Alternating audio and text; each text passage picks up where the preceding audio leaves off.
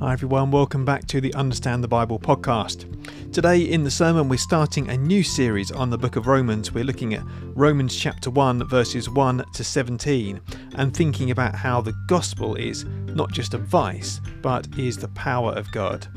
So that's the sermon this week. I hope that you enjoy and benefit from it. It's part of the Church with Understand the Bible series, and I'm just revamping that, and that will be released very soon. So do have a look at the website for more information about that. And there will be more content available on Understand the Bible. I'm just taking a break until I finish the last three of the Firm Foundation series, but that will be coming in a couple of weeks as well. And if you'd like to support Understand the Bible, there are options for doing that too. Do have a look at the link in the description below. Thanks so much everyone, God bless, and I will see you again soon.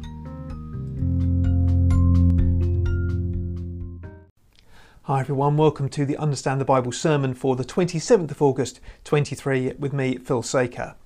Now, this week we're starting a new series on the book of Romans.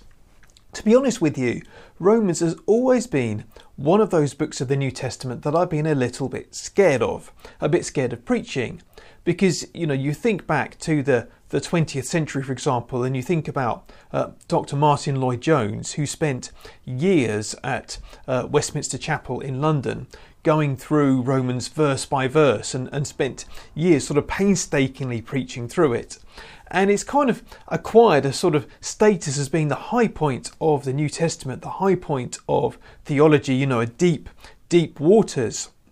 And, an ordinary preacher like me can be a little bit scared of it. But that's the wrong attitude to have, because actually Romans is a letter that was written to everyone. It was written to the whole church, and it was written to encourage us, and it was written to help us understand what it means to live as a Christian. And that's what the whole Bible is about, really. But let me read you an extract from John Stott. I apologise, by the way, I say apologise. I don't really apologise for keeping on quoting John Stott, because he's very quotable. But he wrote a little Bible Speaks Today commentary on the Sermon on the Mount, and he's also written a Bible Speaks Today commentary on Romans. And I think he's very quotable. It's helpful to hear what he has to say. So let me just read you his introduction to Romans, and this will help whet our appetites for what is to come. Paul's letter to the Romans is a kind of Christian manifesto. To be sure, it is also a letter whose contents were determined by the particular situations in which the Apostle and the Romans found themselves at that time. Nevertheless, it remains a timeless manifesto, a manifesto of freedom through Jesus Christ. It is the fullest, plainest and grandest statement of the gospel in the New Testament. Its message is not that man was born free and everywhere he is in chains, as Rousseau put it at the beginning of the Social Contract. It is rather that human beings are born in sin and slavery, but that Jesus Christ came to set us free. For here is unfolded the good news of freedom, freedom from the holy wrath of God upon all ungodliness, freedom from alienation into reconciliation, freedom from the condemnation of God's law, freedom from what Malcolm Muggeridge used to call the dark little dungeon of our own ego, freedom from the fear of death, freedom one day from the decay of the groaning creation into the glorious liberty of God's children, and meanwhile freedom from ethnic conflict in the family of God, and freedom to give ourselves to the loving service of God and others. Isn't that great? It's a manifesto of Christian freedom, and I think that's really helpful to think about as we begin.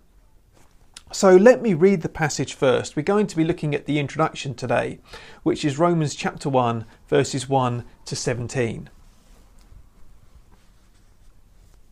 Paul, a servant of Christ Jesus, called to be an apostle and set apart for the gospel of God, the gospel he promised beforehand through his prophets in the Holy Scriptures regarding his Son, who as to his earthly life was a descendant of David, and who through the Spirit of holiness was appointed the Son of God in power by his resurrection from the dead, Jesus Christ our Lord. Through him we received grace and apostleship to call all the Gentiles to the obedience that comes from faith for his name's sake. And you also are among those Gentiles who are called to belong to Jesus Christ.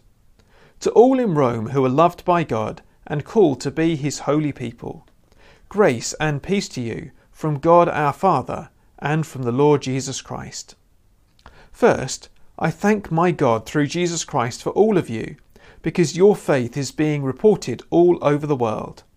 God, whom I serve in my spirit in preaching the gospel of his Son, is my witness how constantly I remember you in my prayers at all times, and I pray that now at last by God's will the way may be opened for me to come to you. I long to see you, so that I may impart to you some spiritual gift to make you strong, that is, that you and I may be mutually encouraged by each other's faith. I do not want you to be unaware, brothers and sisters, that I planned many times to come to you, but have been prevented from doing so until now, in order that I might have a harvest among you, just as I have had among the other Gentiles. I am a debtor both to Greeks and non-Greeks, both to the wise and the foolish. That is why I am so eager to preach the gospel also to you who are in Rome. For I am not ashamed of the gospel, because it is the power of God that brings salvation to everyone who believes, first to the Jew, then to the Gentile. For in the gospel the righteousness of God is revealed, a righteousness that is by faith from first to last, just as it is written, the righteous will live by faith. So Paul begins this letter by, as was customary in those days and customary for Paul, states who he is. He says, Paul, a servant of Christ Jesus, called to be an apostle and set apart for the gospel of God. So Paul was an apostle. An apostle just means someone who is sent, in this case sent by God. And he said he's called to be set apart for the gospel of God. So Paul was set apart by God to bring this good news, the good news of the gospel message to the world. So that is saying in a nutshell, if we want to know what the gospel message is, and I hope we do, then we need to listen to Paul. Paul is the one who is God's messenger through the book of Romans that we're reading now. And he is the one who God has appointed, if you like, along with the other apostles, to be the ones to preach and to teach that gospel message. And we are here listening to them today.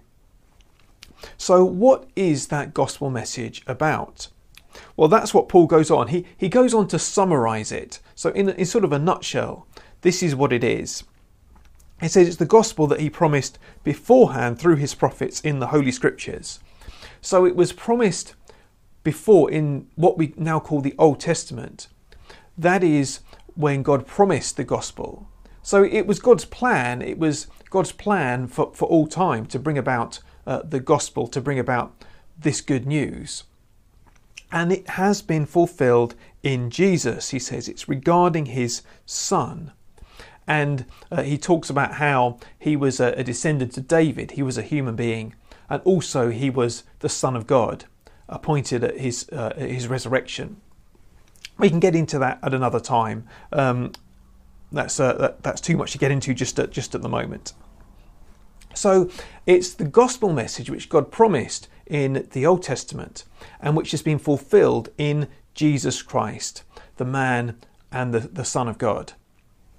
That's the core of what the gospel message is about.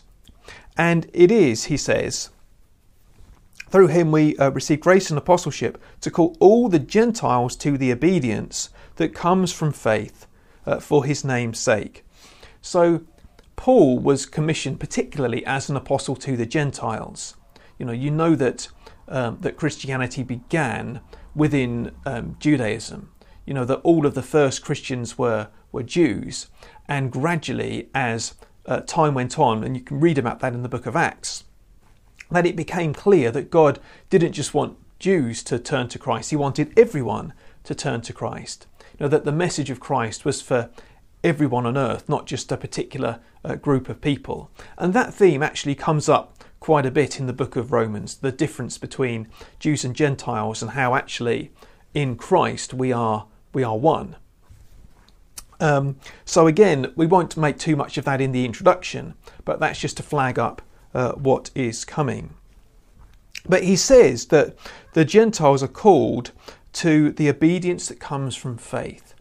Now, I think this is critical, a critical part of the gospel message, and it's one which is, I think, often underplayed or overlooked today. The obedience that comes from faith.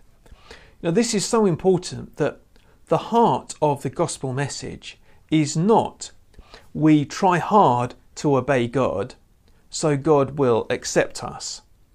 A lot of people seem to think that's what the gospel message is, that we just need to try really, really hard to obey God, so God will accept us. That's not the gospel message. Now, a lot of other religions preach a message like that. You try really hard and God will accept you. But that's not the Christian gospel message. The gospel message is that we have faith, and that faith leads to obedience. We have faith in God, and that faith leads to obedience, the obedience that comes from faith. At the time of the Reformation, the Roman Catholic Church of the day really couldn't understand this, and was saying, well, how can you say that salvation is by faith alone? Can't you then say you have faith alone and then go and live however you like? But the point that Paul would make is that real faith, if it is genuine, leads to obedience. That you can't say you have faith and then not have the obedience as well. That's the point here. My daughter actually, she said something a few weeks ago, which I think captured this, which is you can tell who's a Christian by the people who act like a Christian. That if someone claims to be Christian but doesn't act with obedience, then we have to call into question whether they're really a Christian or not. And that's really the message here, that a true faith will lead to true obedience, but it comes from faith. And that's the message which Paul's going to expand for us over the rest of this letter, the rest of this book. So let's move on to this next section, which is Paul's, well, in my Bible, the heading is Paul's longing to visit Rome. And this is where Paul demonstrates that he has been changed by the gospel. I think he demonstrates actually what he is. He practices what he preaches, if you like. You can see his love for the church in Rome shining through. Now, we believe that Paul didn't plant this church. This was not a church that was started by Paul. It looks like he hadn't been there and visited them before. But Paul nonetheless had knew about them, and he'd heard about them, and he loved them and wanted to see them. And so you can see his love kind of shining through in what he says. He first of all, in verse 8, he says, "I thank my God through Jesus Christ for all of you, because your faith is being reported all over the world." So Paul thanks God for them. He gives thanks for their faith. And then he says, verse 9 and 10, God is my witness, how constantly I remember you in my prayers at all times. So Paul is constantly praying for them. And he says now that I pray by God's will the way may be open for me to come to you. So he prays that he might actually be able to finally see them. So again, he shows his love.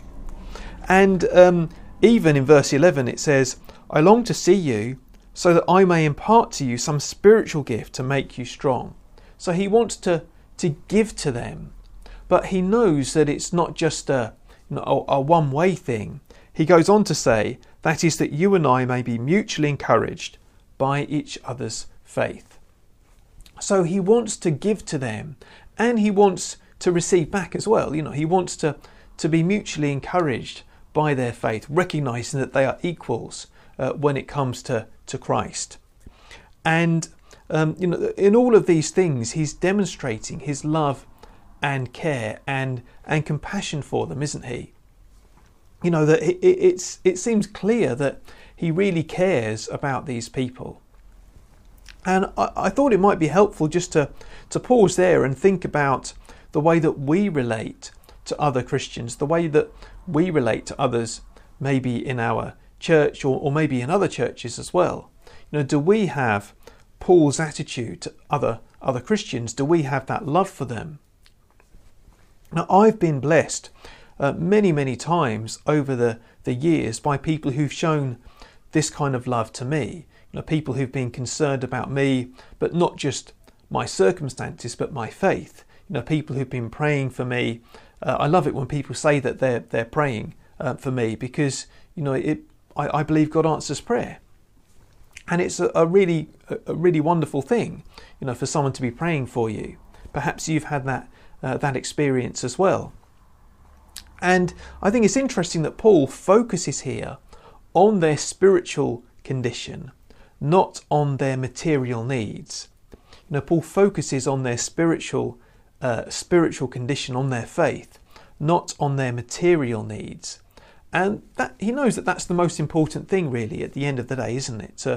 To be praying for someone in terms of their faith, to give thanks for the faith that God has enabled them to show, and to be praying that God would bless them. And I think that's a good lesson for us as well. You know, how often do we pray for other people in terms of their faith? Certainly for me, it's not nearly enough. But we need to be thinking in those terms, you know, praying that people would grow in faith, and in giving thanks for what we've seen God do in their lives. And perhaps thinking more in terms of that spiritual side rather than just the material and physical side of their lives.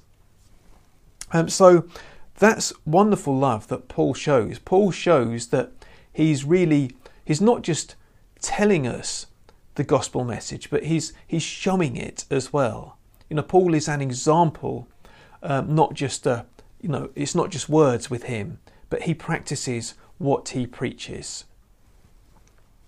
So in these last couple of verses, and I appreciate there's quite a lot in this passage, and I've chosen to skip over. There's a lot of things I could have talked about and gone into more detail about. We've skipped over quite a bit of that. And like I said, some of that will be because we'll come on to it in greater detail as we go through the book. So hold your horses if you have any sort of questions. But yeah, this last couple of verses, we'll just finish with this.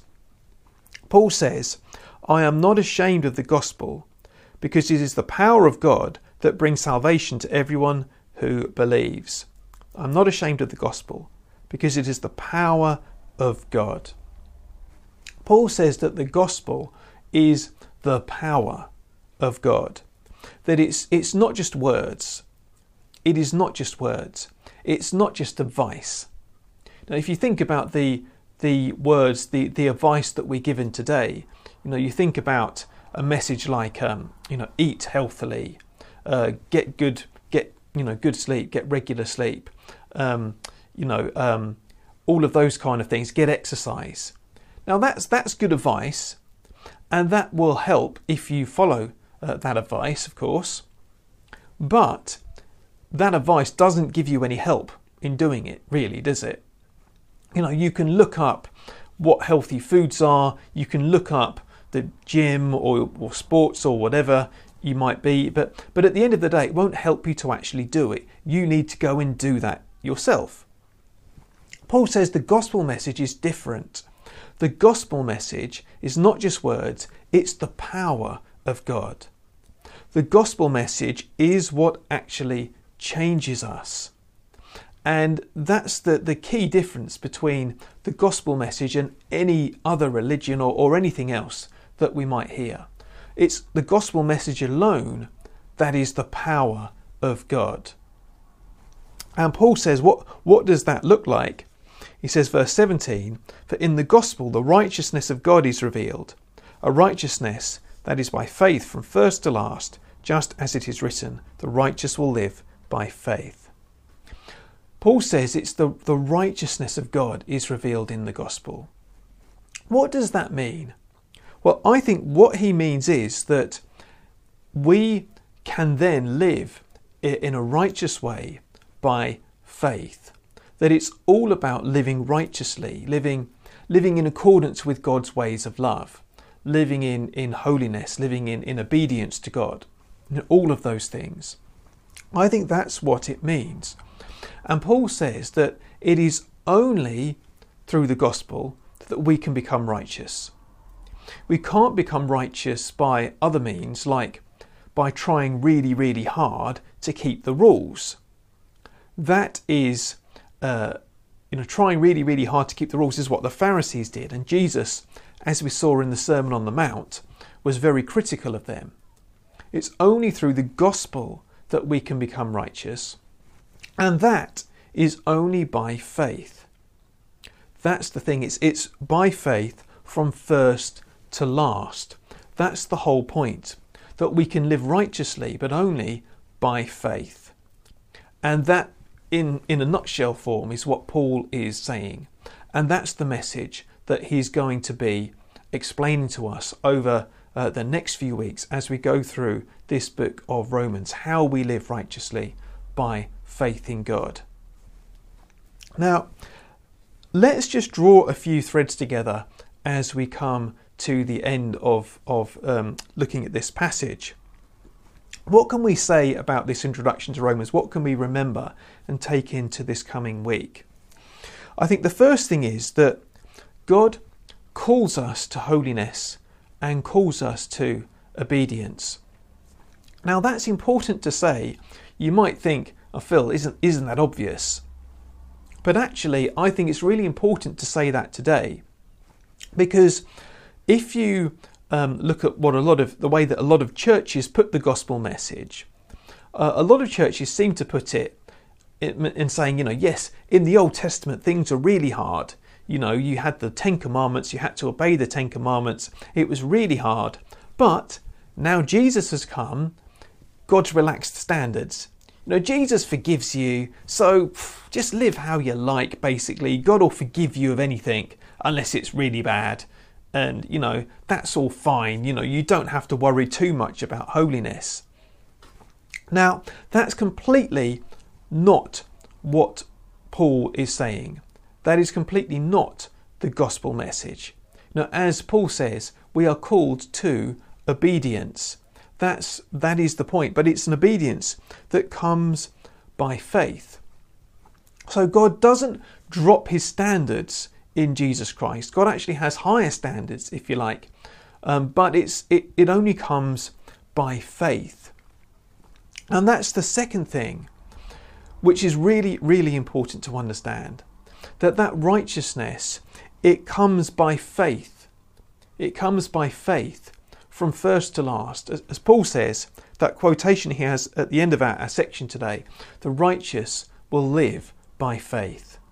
That's what we do every day. We live by faith. What does that mean? What does that look like? Well, it means that we confess our sins to God. We repent of our sins. We confess our sins. And we ask for his help to forgive us and help us to live a new life following his ways of love. And that's really all that it means.